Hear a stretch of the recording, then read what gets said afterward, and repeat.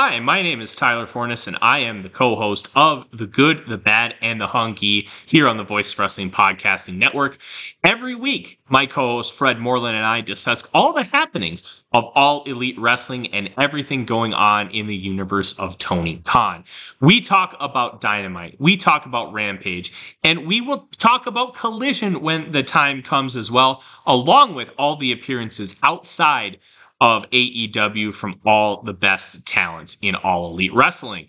This is one of the more cohesive wrestling companies in the entire world, and we discuss every intricacy about it, including the unique booking of Tony Khan that is both a huge positive and a major detriment. Check us out every single Thursday here on the Voices of Wrestling Podcasting Network. This podcast is a member of the Voices of Wrestling Podcasting Network. Visit voicesofwrestling.com to hear the rest of our great podcasts, as well as show reviews, columns, opinions, and updates across the world of wrestling.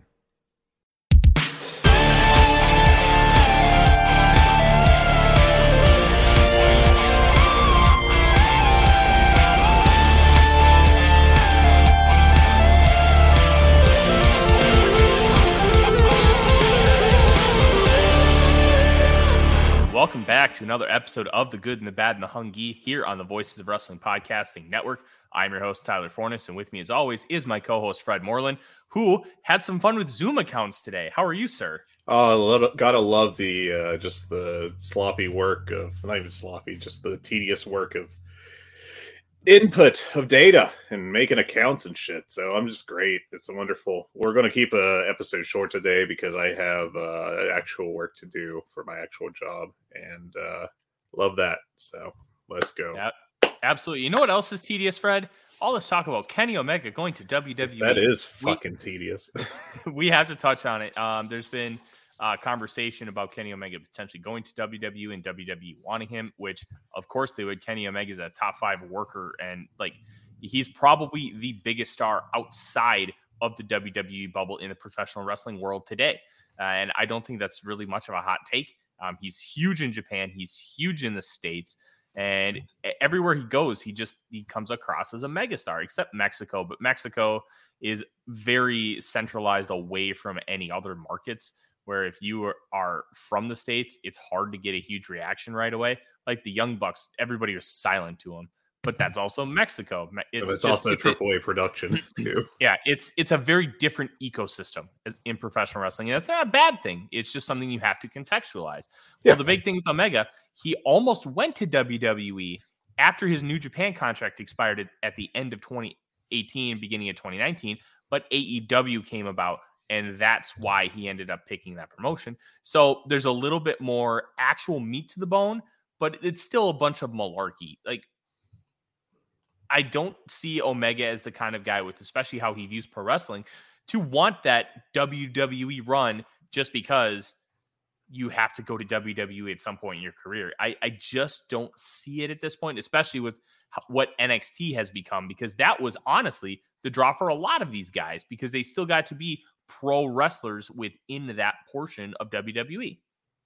Well, and also money is a pretty good reason to go to WWE. Now, Kitty's, I'm sure, doing all right financially. I don't think there's any reason to be concerned about, Tony Khan being outbid. But is it possible it'll go to WWE? Yeah, maybe. He's talked before about how it is was at least at one point appealing to him to the idea of going to WWE, where a lot more stuff would be laid out for him and there'd be a lot less stress on him to come up with stuff. Look, I mean, it's not out of question that he'll sign with him. It's definitely not. But I think that what started all this was basically the Fightful report of WWE would like to sign Kenny Omega if they can, which is kind of like, me becoming a Cleveland Guardians reporter and be like, hey, I heard that if they could, Cleveland Guardians would like to sign Aaron Judge. I think that work out very well for them. And then everyone on the internet reacting by going, oh man, Aaron Judge is going to Cleveland. It's going to happen. I can tell you as a Cleveland fan, they will not spend that amount of money even for Aaron Judge. But yeah, I mean, it's just the echo chamber effect we've had over the past week is very stupid and silly. But I mean, it doesn't mean that it can't happen. It's on the table. If He feels they'll negotiate with him, I'm sure. If for nothing else, Kenny Omega will get leverage from WWE on AEW for their contract offer and vice versa. And then it'll be up to him to decide which situation he likes will work better. But of course, we all know that it'll end up in MLW. And the world of MLW never stops. Never stops. I hate when Fightful does this, and I feel like I am the kind of person who can comment on it because my entire business is to draw clicks. Being with the Vikings Wire and USA Today, you're trying to find stories that will draw attention, but there's a line. There is actually reporting news and just trying to draw clicks based on something like that. Like you said, like, oh, WWE would like to sign Kenny Omega. No shit, Sherlock, they'd like to sign him. Let's actually be substantial with it. If there's nothing substantial, then don't write the piece. Like, to me, as somebody who tries to be a real journalist in this sense, I only want to write something that is substantial, has merit behind it. And you know what doesn't have merit? Saying, oh, WWE wants to sign one of the best fucking wrestlers in the world. To me, that's just hearsay. That's being a common sense individual. It's not actually reporting anything. It's not being newsworthy. You're not using any kind of journalism with it. To me, that's garbage. And I don't, when I write stuff for Vikings Wire, it's okay. I hear from an insider that I wrote this earlier, that there was a report that the Vikings and Brian Flores are interested in bringing back Patrick Peterson. Okay. There's a little bit of substance behind it because a local legit insider is explicitly saying it, not, oh, we would like to sign him, even though it's, hey, he's under contract with another company and there's literally nothing other than hearsay. Like, I know that this person is 100% credible. I know that they've broken major news stories in this market in the past. And it makes sense for the Vikings to bring back Peterson because of how he played last year and the fact that he's going to be inexpensive. So there's a ton of things that line up, and that's why I ended up publishing the piece. Here, it's a whole bunch of malarkey, and I hate it. I think it's a bunch of crap, and I think we can all be better. Yeah, I mean, it's pretty clear that, like, Sean Ross Sapp, I'm sure did not just, like, make this up out of the ether. It was just like, I'm going to sit down and say WWE wants to sign Kenny Omega if possible. I'm sure there's someone that is. And I'm not. Yeah, no, and I'm not accusing you of saying that. I'm just being clear to the listener. Content. It's not meaningful to me. No, there's not, like, where's the substance? And this isn't trying to bury Sean Ross Sapp or whoever wrote the piece. It's just the general concept, because so many sites do this. It's not a specific Fightful thing. It is not like, you'll see sites like Wrestling Inc., Wrestling News, like Cage Side Seats. They all do it. Yeah. And being that I'm in the business of it, if it's not substantial where I feel like I can actually be relaying real information to you, then I don't think it's worth it. And based on that report, I don't think it was worth it either. And it's, quite frankly, it's anytime I see that kind of stuff is disappointing. Yeah, I'm sure that it worked for what Fightful was trying to do business wise, but I don't know if they even considered the possible ramifications of just like floating not even a report, just like whatever you want to call that, and letting that snowball out of control because they didn't like get out in front of the story to like clarify to the public. So we just have had all this silly speculation. But here we are. This is what the media is. This is what we do online. Just an Ouroboros of crapping in our own mouths. Yeah, it's just one of those things. It kind of is what it is, and I hate it. But look, it also draws money. So like, there are ways you can frame the conversation where you can still draw that money and get some real substance behind it. I didn't think this was it, and to me, that's the frustrating part. But I could yell about this stuff for hours and hours because this is my career and my life. So, but let's talk about something a little bit more substantial, Fred. That is the Ring of Honor TV tapings. Ring of Honor television debuts tonight at, I believe, 7:00 Eastern on Honor Club. I'm very intrigued by this because we've heard a lot of different things from the tapings that these might be like 10-match shows. We don't even know how long they're going to be, how they're going to be structured. Is it going to be like an episode of NWA Power where you get a bunch of like 4 to 6 minute matches? where, okay, you have a lot of matches, but you're not getting a lot of time. And then is it going to feel like Dark? Because we know it's taped in the same building. And The same we day. do have, I believe it's AR Fox and Claudio Castagnoli for the Ring of Honor World title as the main event of the first show, which I think is a nice little touch.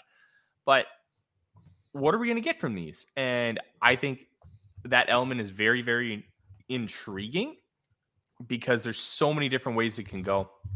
But I will say, I'm willing to give Tony Khan at least 2 tapings to really figure it out before I make any kind of discernible judgment, because I think he's going to be using this first batch to really tell him what he can and cannot do and get away with. Yeah, I'm just hopeful that it'll be an actual show rather than, like a AEW Dark / Dark Elevation thing where it's just a bunch of squashes. Like, you've got to have more than that. And I'm a little pessimistic given the, let me just pull up the first listing of tapings that's on Cage Match.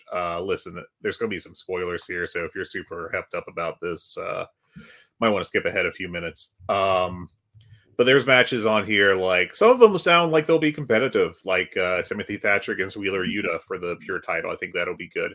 But there's also Eddie Kingston against Ben Deho, I'm guessing, Deho, which I assume is a pun there. But, like, that's not going to be long, man. I don't think that's going to have much length behind it at all. And there's a couple other matches on this first night that kind of look like that. And I don't know. Like, I don't know. I have concerns about what Ring of Honor is going to be. And in 24 hours, we'll know what it's going to be. But fingers crossed that it delivers. That's kind of where I am right now. Yeah, I'm hoping it does, too. I think we'll all be better for it if and when it does deliver, but we'll see. I'm going to keep a completely open mind with this entire thing because, look, we had questions about AEW and what Tony Khan was going to be when this company first started. Yeah. And we kept being pleasantly surprised. I mean, there were rough parts, and there still are. Nothing's perfect in this company. But compared to other bookers in this country, like, I don't think we've had a better booker over the last 20 years than Tony Khan, except for maybe stretches of ROH, Gabe Sapolsky, and Jim Cornette. I'd say those would be the only 2 real contenders for, like, this style of a really good, cohesive booking. And even then, I don't think they surpass Khan. So I think we're in a great spot for professional wrestling.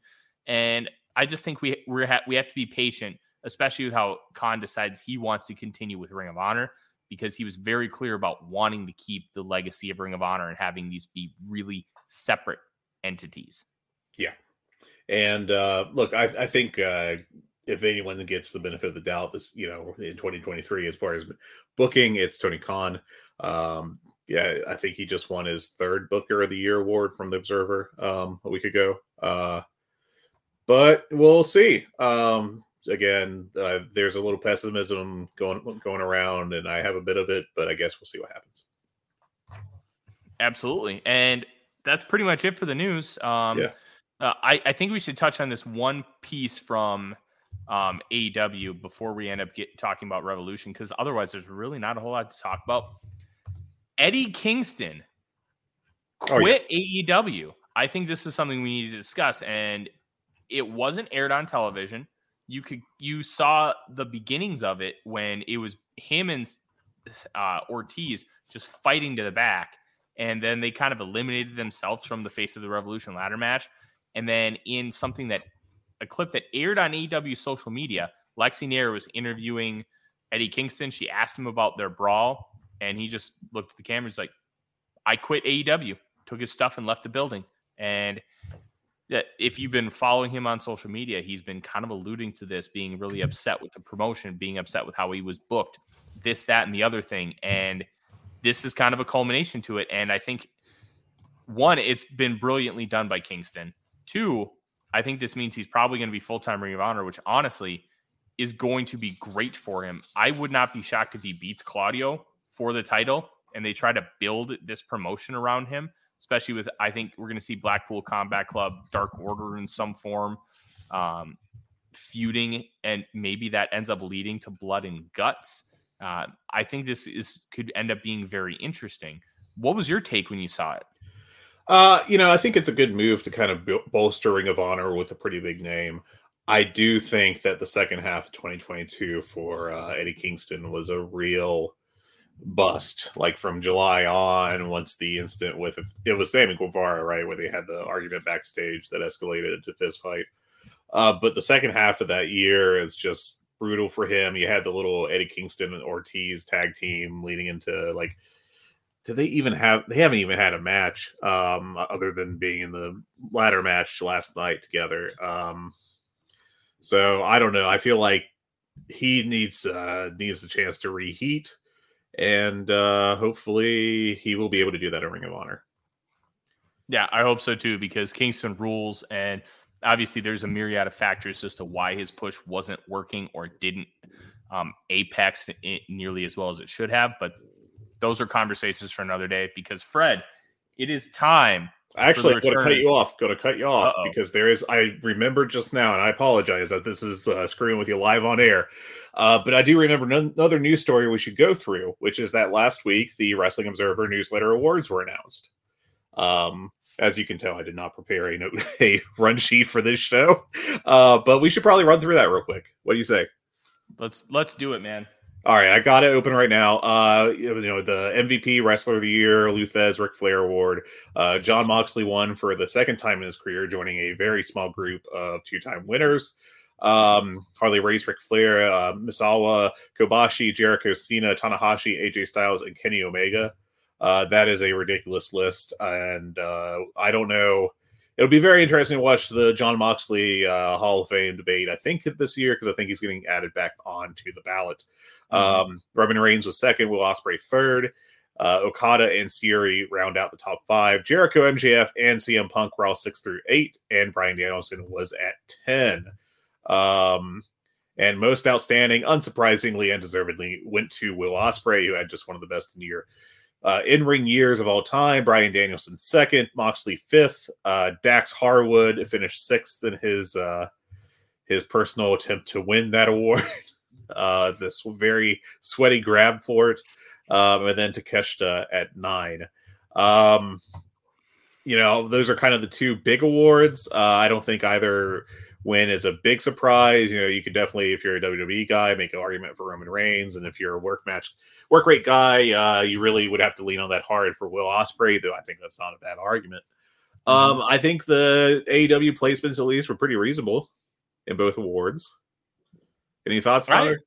I really have no issues with any of that. I think Jon Moxley being the MVP, I think, is perfect, especially with how much he's meant to AEW. Look at what Moxley was supposed to be doing, and then look at what he actually did. The man was supposed to take a vacation multiple times, and they ended up strapping him up again.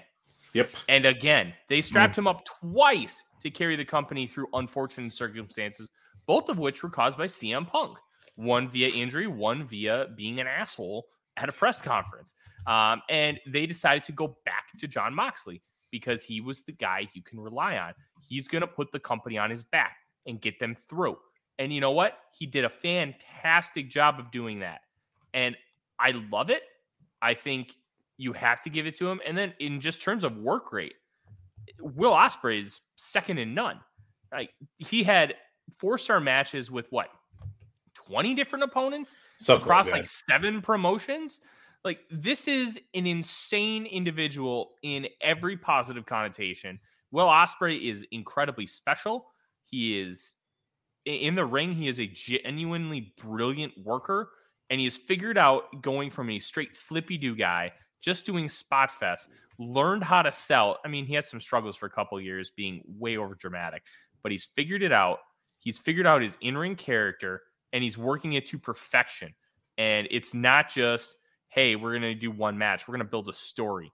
And look at what they've done so far with Okada. Look at now what he's building with Kenny Omega.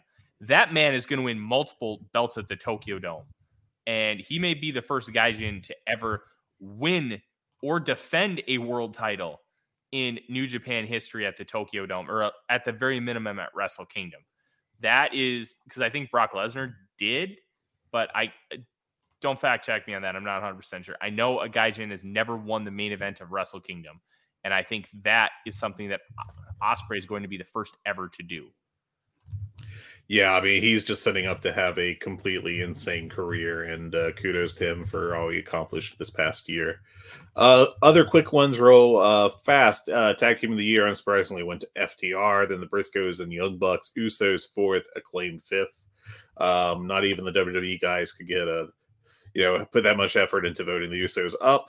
Best on interviews, MJF 1, Moxley 2, CM Punk 3.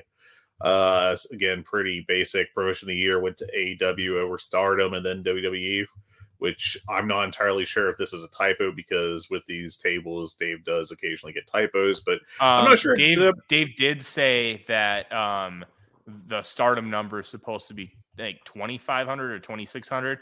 He said that was a typo because somebody asked him on Twitter and he said it's supposed to be X instead of Y. What I was wondering about is it showing WWE without a single first place vote, which I find very interesting. Interesting. Yeah, I can't say if that's true or not. I should probably check with him. Dynamite won weekly TV show of the year by a big margin over SmackDown. Match of the year went to the G1 Okada Ospreay match, right over the last FTR Briscoes match, and then the Tokyo Dome Okada Ospreay. And then the first FTR Briscoes match were the top four. So a couple of rematches there. Moxley, Canada, US MVP. Darby Allin finished second in the non-heavyweight Hodge Award behind Hijo del Vikingo. And Fury won Women's Wrestling MVP over top of Bianca Belair and then Jamie Hayter. Actually, you could have combined their vote totals and she still would have won. So good year for her. There's more. What I'm going to bring up last, because I'm kind of just reading off a fucking newsletter to you. But the most interesting thing I thought was the Best Booker Award, which Tony Khan won by 45 votes over Rossi Ogala, with Papa H finishing third behind those two. And I thought it was very interesting that Dave Meltzer has said that he usually doesn't comment on the Best Booker Award, and then wrote a whole ass paragraph about how he thought Paul Levesque was the unquestionable, should have been the unquestioned winner of the award, which I thought was very interesting in I think that's wrong kind of way. I think you could make the argument for him as well, but I also think that Tony Khan did a good job of steering the ship through all the injuries and drama from Brawl Out, and did about as good as anyone could.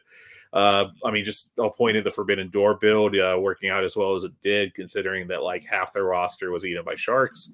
And I also think you can make the argument for Rossi Ogala. Stardom certainly appears to be the number 2 promotion in Japan. I know that's kind of a meme to argue about who's in that spot. But I think that, at least for him over here, it seems like they have done that. And I think he's done a good job getting that done. So is Rossi actually the booker of Stardom? That's always the question. Is he just the placeholder? Isn't that the question with most Japanese promotions outside of New Japan?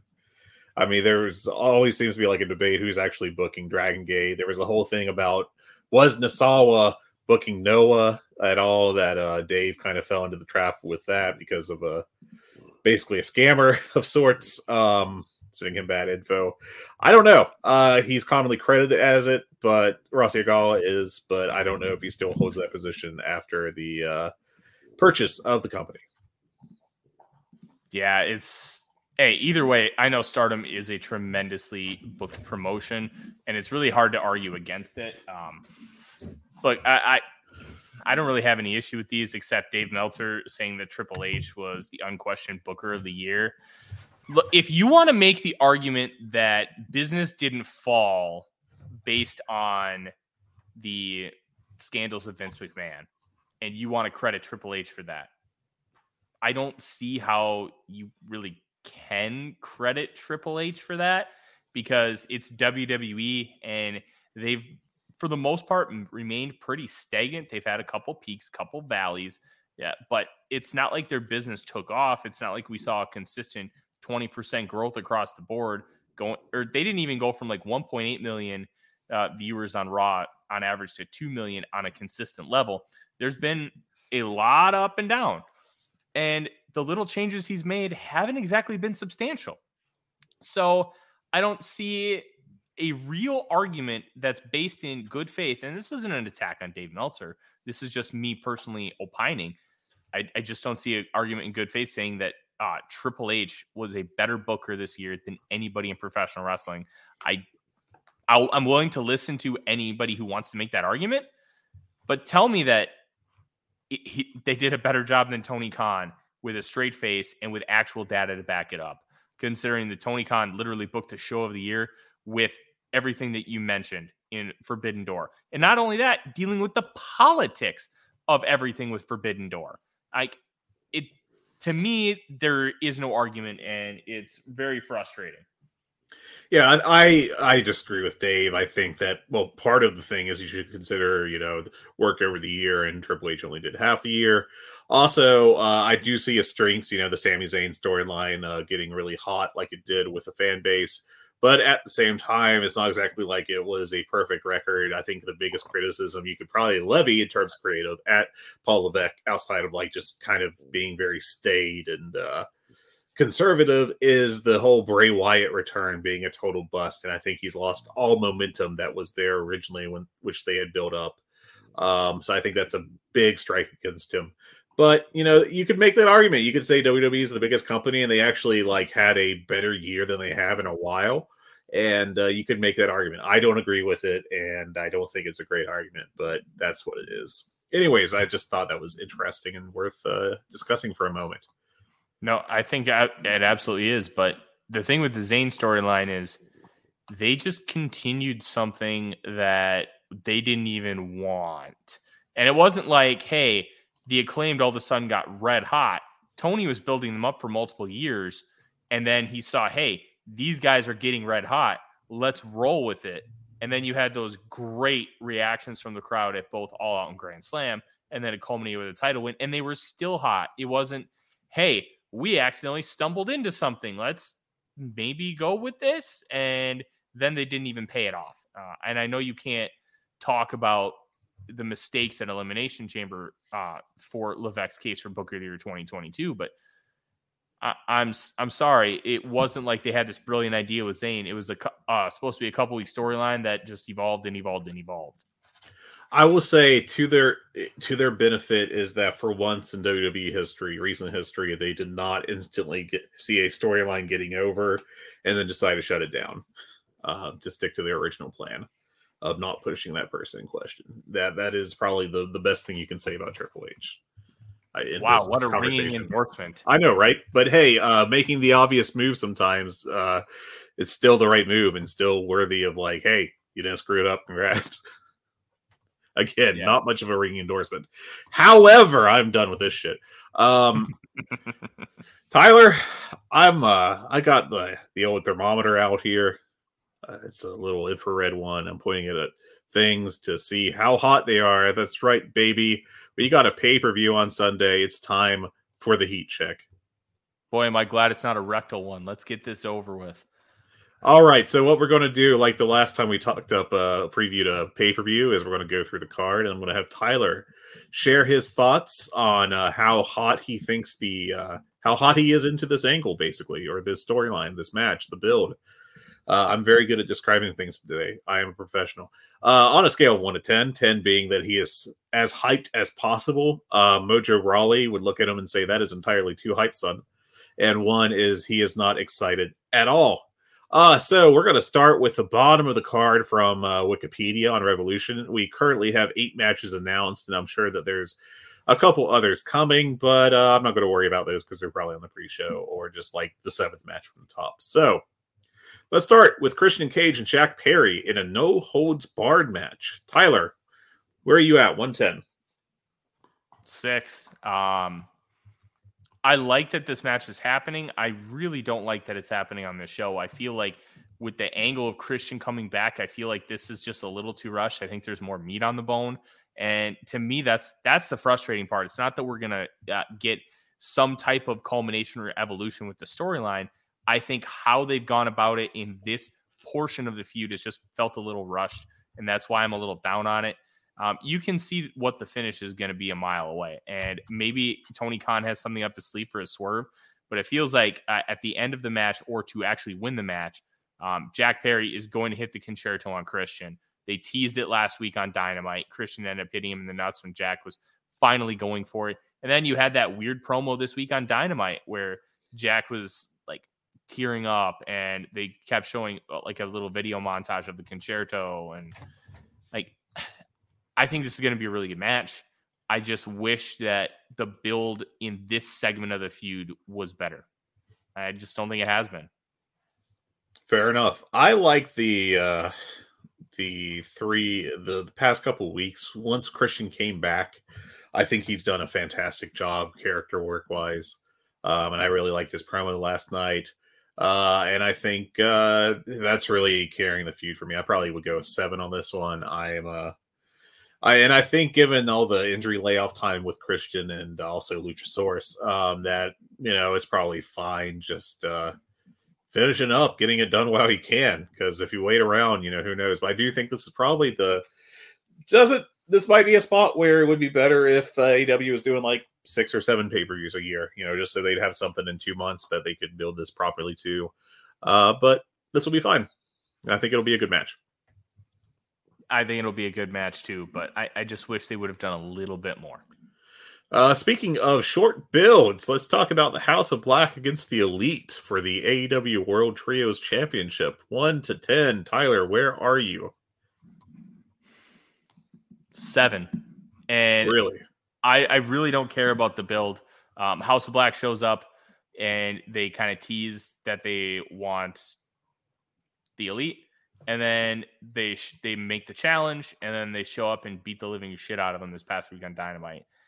This feud is built. I want those titles. You have them, and we're gonna beat your ass for them. It really feels that simple. The spooky stuff has basically just been the lights go out and they go kick ass. And I've wanted to see these teams wrestle really ever since House of Black kind of came into the company as a unit. And then once we got these trios belts, this is one of the feuds that I earlined and underlined and circled, or however you want to identify it. This is one I want to see. I want to see Aleister Black get in there with Kenny Omega. I want to see like Kenny Omega light Buddy Matthews go in there with Omega. I want to see them what the Young Bucks can do with a huge base like Brody King, and vice versa. I think this is going to be a tremendous match. Like, the floor on this match is 4.25. The ceiling is limitless, and I want to see what these guys can do. And if they're given 20 to 40 minutes, I'm guessing they're probably going to get like 22 minutes. Like, I think these guys can have a hell of a match. And to me, like, this is the epitome of what AEW started to be, right? Hey, we're going to go in there and we're going to have great wrestling. This feels like an opener to kick off a show and hopefully project that out to be red freaking hot. And I can't wait. Yeah, I think it should be a fantastic match, but I'm a lower on the build just because it's been over like the past 2 or 3 weeks with just very short angles, nothing to really heat it up too much, especially with Rampage. Those segments just being like, they're spooky bullshit with the lights. It's never Sabu. Yeah, I'm not super into the build, but it is going to be a great match, and I think it'll definitely deliver. Next, Tyler, we are looking at, for the AEW Women's World Championship, a 3-way match with Ruby Soho and Saraya challenging Jamie Hayter.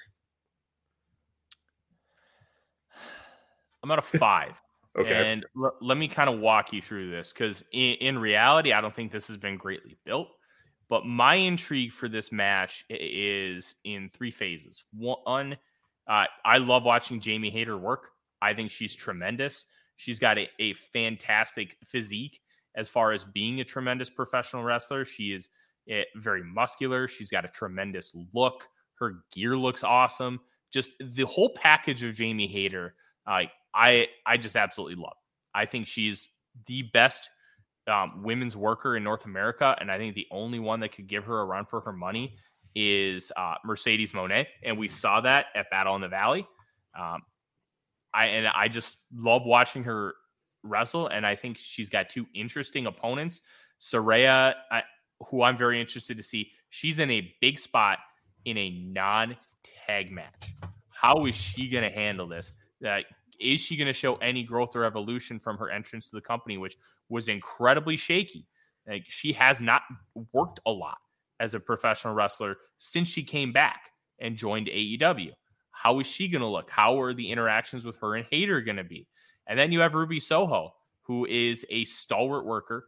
She kind of works to the level of her competition, I think is the best way. She's not going to carry a match, but she's not going to drag one down either. So I think her interactions with Hayter are going to be great. I'm very curious to see what her interactions with Saraya are going to look like. Are they going to be really sloppy? Are they going to be clean? Like, I think the ceiling of this match is 4.5 if it's put together well and everybody works really hard. I think the floor of this match is 2 stars because it's a 3-way, and this could go really off the rails with some of the performances we've historically seen with both Saraya and Ruby Soho. But the real intrigue for me is, how does this feud with this female NWO versus the AEW originals go? Where does Ruby Soho lie? Like, some of this has been really bad, but I'm still intrigued because I think that there's an end game, and Tony Khan's just been dragging his feet. And I think we could see something here at the end of this match. And that's why my intrigue is as high as it is. There's a lot of moving parts and components here, but we could end up with something either really bad that we get to bury or something pretty special that we get to talk about and are pleasantly surprised. Yeah, there's a lot of variability on this one, but it will be really interesting to see where it falls. I'm not super positive that it's going to work out well, but I guess we'll see. I do think that there's a lot of questions in my mind what exactly they're going to do going forward with Saraya. Just because there's so much, I'm not even sure she's been doing a great job. I feel like this heel turn has been very much a attempt to bail it out. And yeah, I mean, I guess we will see. Next up is banned from ringside, the Jericho Appreciation Society in the singles match between Chris Jericho and Ricky Starks. Okay, so I want to point this out. Did you notice that it's not an everybody banned from ringside match anymore? It is now just the Jericho Appreciation Society. Did you catch that, Fred? I did not. Do you think some hijinks are going to come from this? Watch it be Action Andretti. Because he's been the only other constant in this feud. And it being a 2-on-5 feud is kind of weird. Just you would think Ricky Starks would have more people with him, or they would try to loop some other people in, and they just haven't. So to me, it kind of signals that we could get some hijinks here, and I'm very intrigued to see what happens. As far as the match, I'm probably at like an 8. I really want to see Ricky Starks have this huge spot with Chris Jericho on a pay-per-view. I want to see what kind of match they build. I want to see how Jericho tries to elevate Ricky Starks, and I want to see that Ricky Starks shine, because I think, look, we've talked ad nauseum, and a lot of people have about, oh, you don't get anything from a Chris Jericho feud. Bull fucking shit. Ricky Starks is a damn megastar at this point. And I think that we're going to start having conversations about, should he eventually take the belt off of MJF, and when he should be a world champion, not if.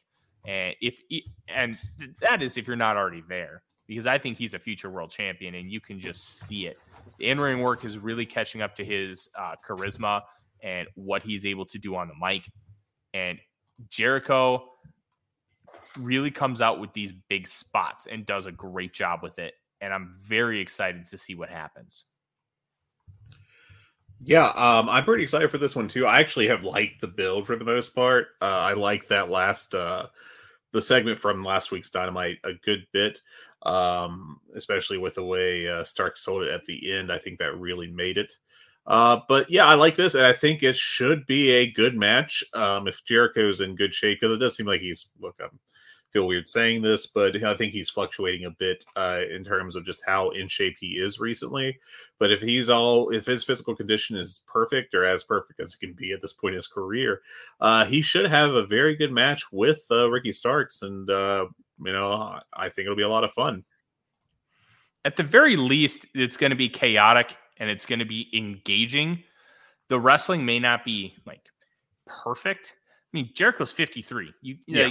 There's only a certain level that you can truly expect from him. But if they build it based on a really good story, kind of like how like Cody and Dustin, that was a traditional old school wrestling match with a lot of story intertwined. They built something like that. I mean, I'm not going to say it's going to be that, because that was just different real life brothers, and they were kind of culminating a feud that they didn't get to in WWE. But if they can build a story type territory match, this could be great. Yeah, it could be a lot of fun, and I hope it is. He still has a great mind for the business, Jericho does, and I think he's going to have some very interesting ideas for this. I do think I had not considered an Action Andretti heel turn to join the Jericho Appreciation Society. I don't know how I feel about that. Honestly, I don't think I like it, but at the same time, I don't know what Andretti's direction is going to be after this. I feel like it probably would mirror the Daniel Garcia storyline that we had a little too much, but it could be interesting. Our next match is for the TNT Championship. It's between the challenger Wardlow against the champion Samoa Joe. Oh, man, I genuinely don't know how I feel about this. The build has been both great and really bad. I'm going to put this at a 6. Wardlow has cooled off considerably over the past 6 months. He still gets great reactions. That's the thing I always think. Maybe that's just with me. I think his cycle of what he's been doing on shows and then coming back.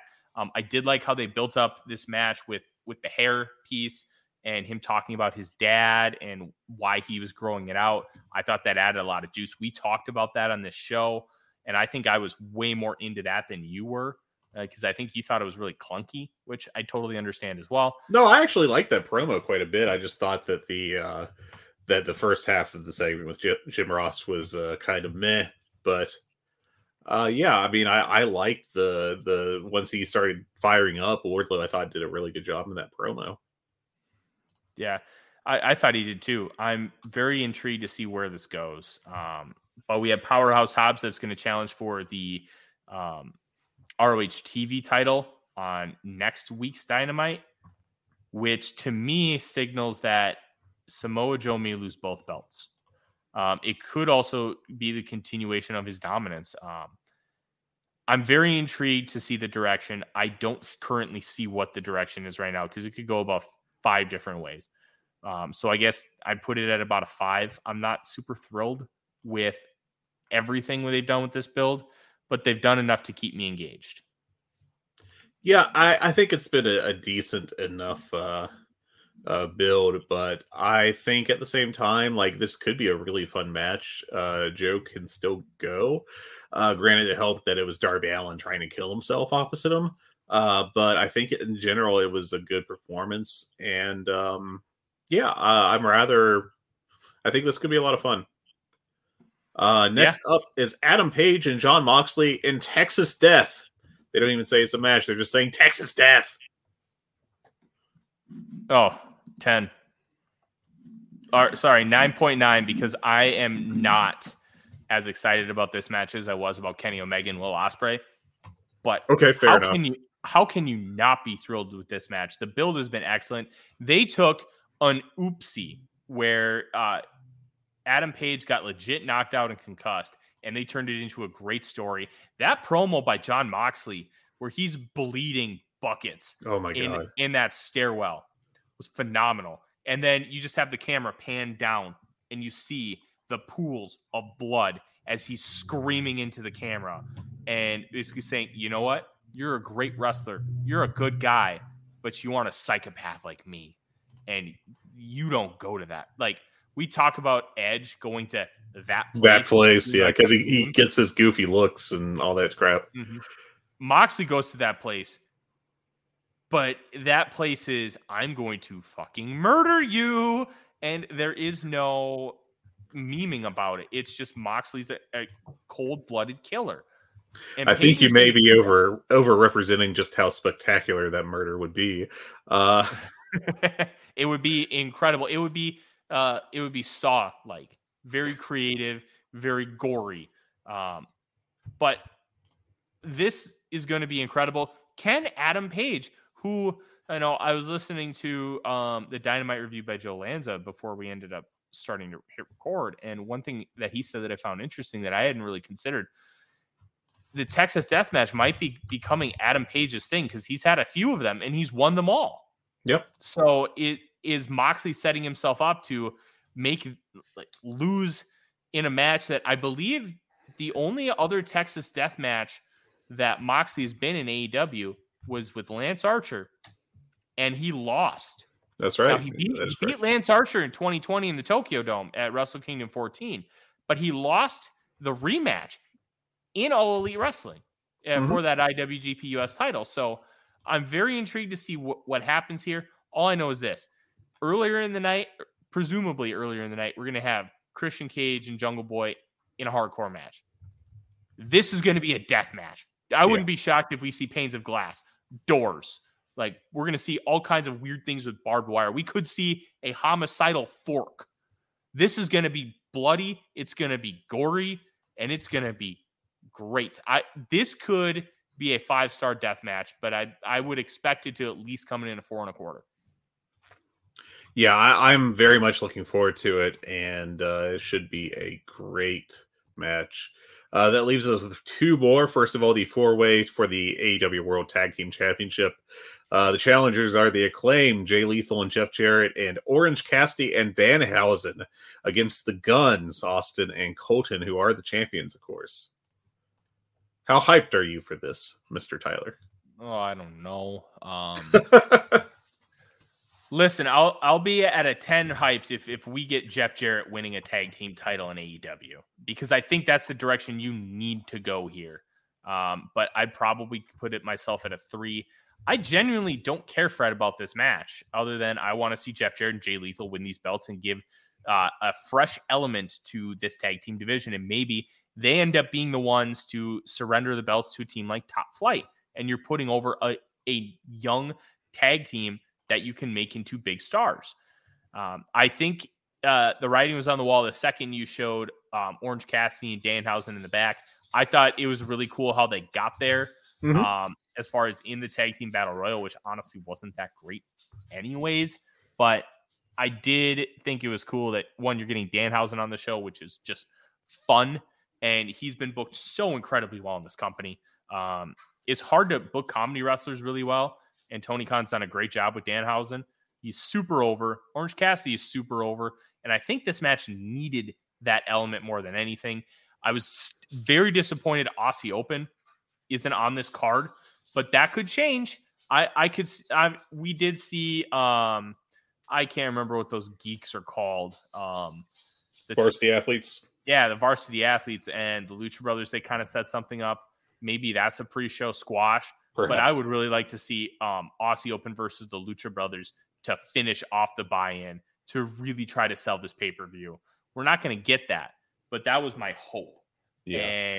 And I got to say, man, Aussie Open needs to avoid these damn tag team battle royals because they were dumped from both of them like nothing. Not a great look for them. They gotta make sure they're getting booked well because that was not what they got out of this one.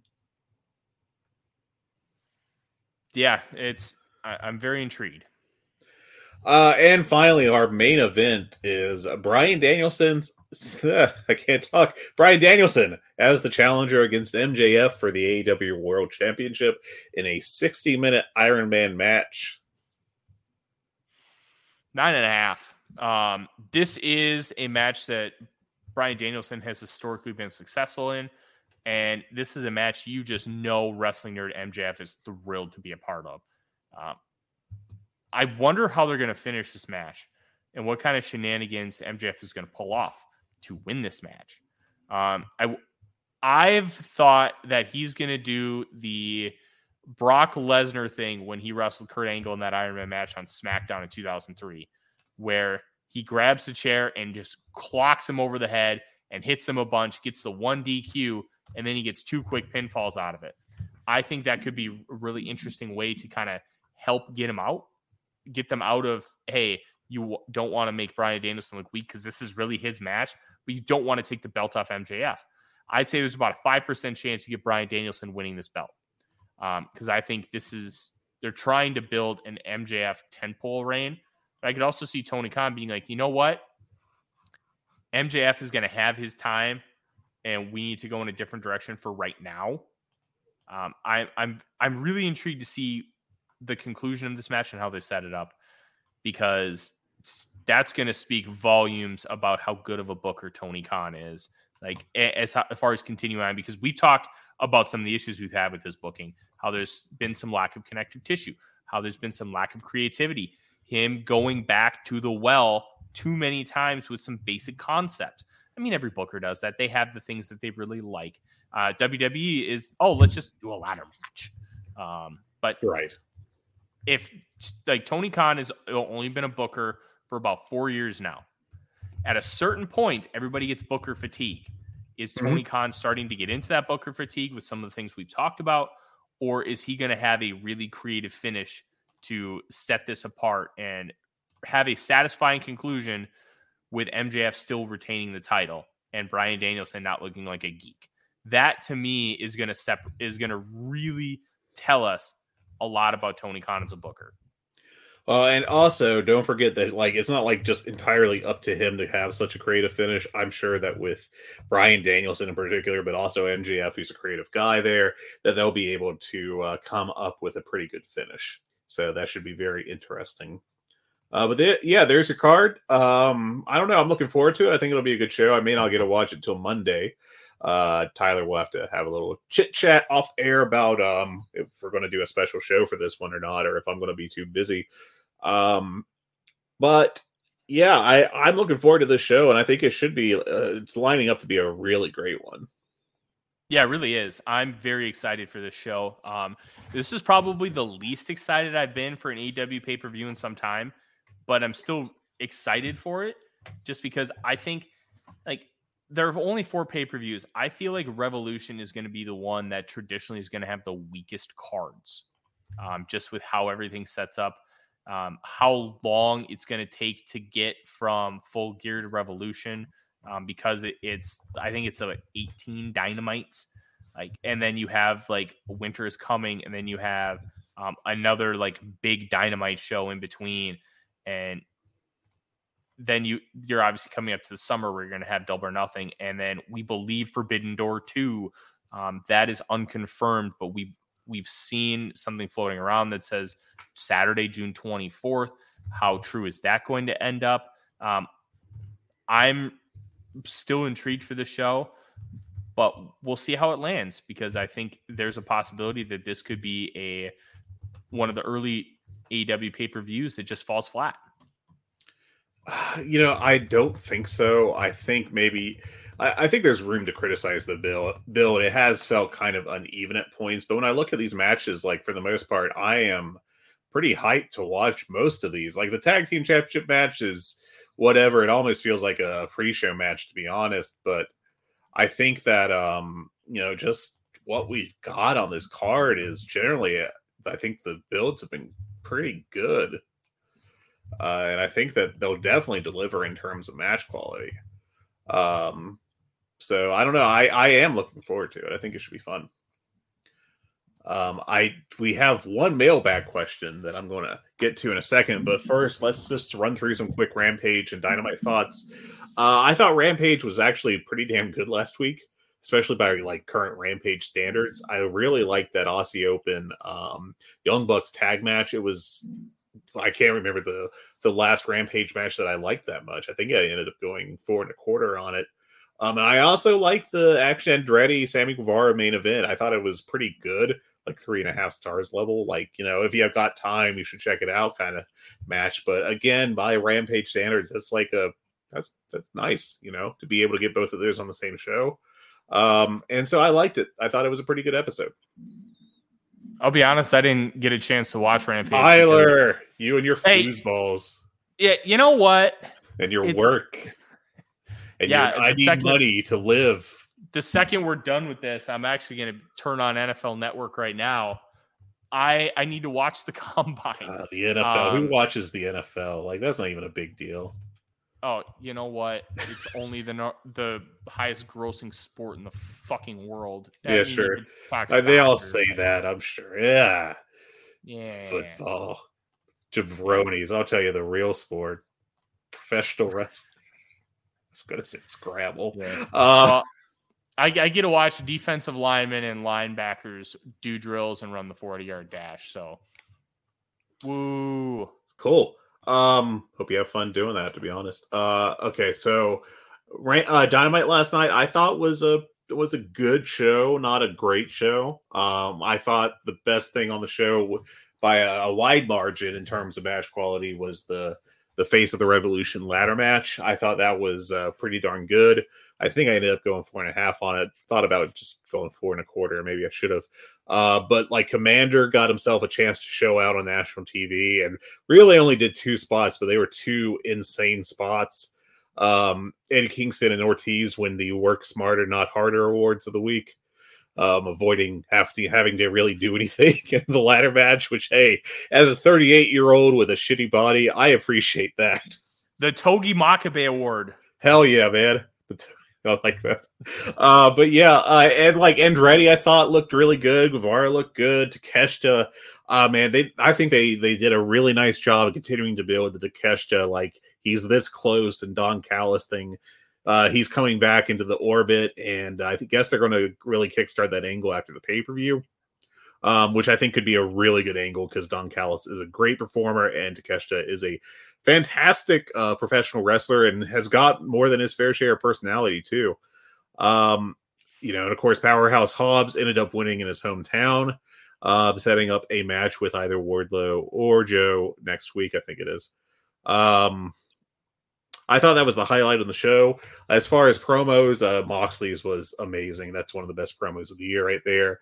And I really like Brandon Danielson's too. I know that they plan to bleep out what he said, but they're also aware that it's going to be on the Fight service, Fight TV, and that's going to get up on Twitter like instantly, which it did. And so I really like that segment too. I wish I could have heard Adam Page's promo. Just a total cell phone there with like poor audio quality. Yeah. Any other thoughts on that show?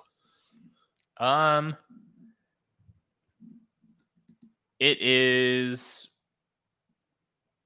was fine. I don't know. Everything I kind of wanted to say about the show, I kind of already did. I will say that you sent me an interesting tweet from Eddie Kingston where he just says 1099 independent contractor. Man, he's leaning today. He's leaning into this bit hard, and I'm excited to see where it goes. Good, very good Twitter presence. The old work is the new work, baby. That's right. Yeah, I just look forward to just like grumpy Eddie Kingston. Like, maybe we'll get a tweet from like the catering sucks anyway. Just, I don't know. Like, for some reason, the idea of that like just cracks me up. But yeah, Eddie Kingston's a great character, and I really do hope they get him back on track because I felt like he was really building to be like a top of the card kind of guy, and then the wheels came off over the last half year, basically. Let's see. Oh, one more news item that I just saw from the Super J-Cast. They, of course, friends of ours on the Voices of Wrestling network. They reported that Jay White's contract with New Japan has expired. He is set to leave the company, and also everyone they have spoken to is convinced that he's going to WWE, as they say, to sit under the Shawn Michaels learning tree. Just the stupidest memes that would get made up in wrestling, man. But yeah, I love Joel. Joel is one Joel's of the great, nicest man. guys. That was not a diss on Joel, to be clear. I just meant, like, I know he's everything so in general. He's so brilliant. So I think that's interesting that everybody's convinced he's going to WWE. I also wouldn't be shocked if he just shows up in AEW, which I think would also be weird considering how he left New Japan, because everything is canonical.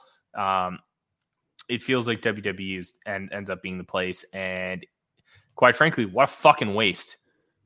Just so disappointing we never got a Jay White babyface run where I really thought he was going to be fully unlocked. Well, maybe he'll get a go surfing with Shinsuke, Hey, you know what? Good for him. He gets to make a lot of money and not Tony do a lot of work. Storm go for that Togi Makabe award again. Okay, our last piece of business for the day, I do believe. I haven't checked the Discord yet today, but we do have an email question from Matthew. And he said, "Hello, gentlemen," which I feel like is a real upgrade on us. Plus, we're stealing someone's gimmick. We got Jesse Collins coming in with a gentleman's wrestling podcast. We can't be gentlemen. I mean, look at Tyler. Shit. Do you have any? Do you have any thoughts or memories on Brock Lesnar's 2004 outing as a Minnesota Viking? Thank you for your time, Matt! Exclamation point.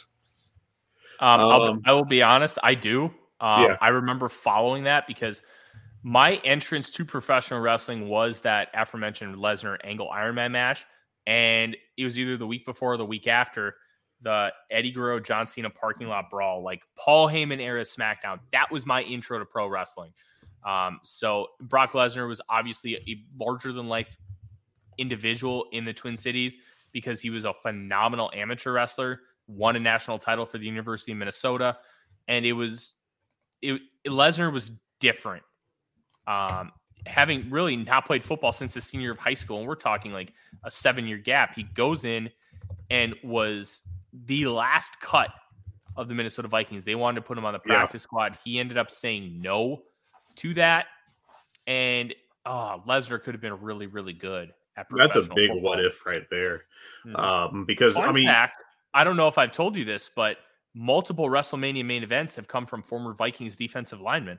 Brock Lesnar versus Roman Reigns, baby. That's right. That is very correct. The 0 of them had come from Omos, but I do think I remember him being in Madden, like Madden for that year as like a 60 rated player because he, was not expected to make the roster at all. I don't even think they had like an actual photo of him. They just had like the generic player pick. But I think you can go back and edit his stats up to be great. But I mean, it is a very intriguing, like what would a whole lot of different things have been like if he decided to actually commit himself to professional wrestling and, professional football. Words are hard, as is thinking. And like actually like became good at that. Like, not only would that affect him possibly going back to WWE or not, but also to UFC. That's a big what if right there if UFC never got him, because for a while he was a huge star and you could make an argument that at his peak he was the best heavyweight of all time, I think. Fedor did a lot more for a lot longer, but in terms of just peak, because Brock was facing like top tier guys every time out until his guts rotted away. But Lesnar never fought anywhere close to 100% because of the diverticulitis. Yeah, that really affected his career real bad. But like they built, I think, a lot of UFC 100 around him, and that was a massive gate. And he just did a bunch of business. In fact, if you have not seen it, I strongly recommend looking up his post-win promo when he first won the UFC Heavyweight Championship. One of the all-time great, just like I'm going off script and I don't care things I've ever seen, especially because I think it was Coors Light that was the sponsor for UFC at the time, and he just buries it as part of his promo. Great stuff. Yeah, Lesnar was special, man. He really, really was. And he still kind of is the thing, but like I just, it is kind of sad what like the past 4 years or whatever have done to his career, where he's just like in this really bland spot with WWE, and like Brock Lesnar should be anything but bland. No, I agree 100%. I would love to see him come to AEW and just do some Haas matches. Oh, just imagine the online discourse. Oh my gosh, I'd love it. People think Chris Jericho doesn't put anyone over. Brock will put you over if he's getting paid enough money and it makes sense. Oh yeah, he will. Yeah, but he's not losing to Fuego del Sol No, He'll probably lose to Powerhouse Hobbs. Like, you would lose probably to Kenny approach. Omega. You'd approach him to like put over, like make Peter Avalon look strong for half a match. He'd probably be like, "Are you fucking kidding me? No, Yeah. not a chance." Anyways, that's it for me on the show. I don't think we got anything else to discuss today. I don't think so either. I've got a dog that wants to play with his little burger toy, as Fred has already seen me throw. But It's thank not you a all for. euphemism. No, it is literally a stuffed toy that it looks like a burger. You can find me on Twitter at The Real Forno and all my work at the Vikings Wire, which you can find both on Twitter and on the website, vikingswire.com. You can find Fred on Twitter at Flagrant Wrestling, and that is with an R, not a W. Wrestling, like the Southern Territory. And then you can find us if you are listening on the Voice of Wrestling podcast feed. Thank you very much. Please support us by subscribing to our own. You can just search the good, the bad, and the Hungee. And you can find us on Discord or send us an email at hungeepod@gmail.com. We will answer any and all questions on the show, just like we did for Matthew earlier today about Brock Lesnar. Thank you all for listening very much. Next week, we may have a bonus show, as Fred alluded to earlier, talking about just this pay-per-view, and then we'll go into kind of the show after Revolution to talk about what the future of this company is going to be coming out of the show. Until then, have yourselves a wonderful day. Go watch the Underwear Olympics like I'm starting to right now, and Skol Vikings. Rest in peace, Wayne Shorter. Hola, hola, my name is Ricardo. I am the host of the Lucha Jovers podcast here in the Voices of Wrestling Podcast Network. We are a Spanish-speaking show dedicated to discussing and analyzing pro wrestling from all across the world. From AEW to CMLL, we talk about American wrestling, Japanese wrestling, and of course, Lucha Libre. If something big happened in the pro wrestling world, we will talk about it. So if you know Spanish or have a friend that knows Spanish or want to practice your Lucha Libre pronunciations, go listen to the Lucha Jovers podcast right here in the Voices of Wrestling Podcast Network. Nos vemos por ahí.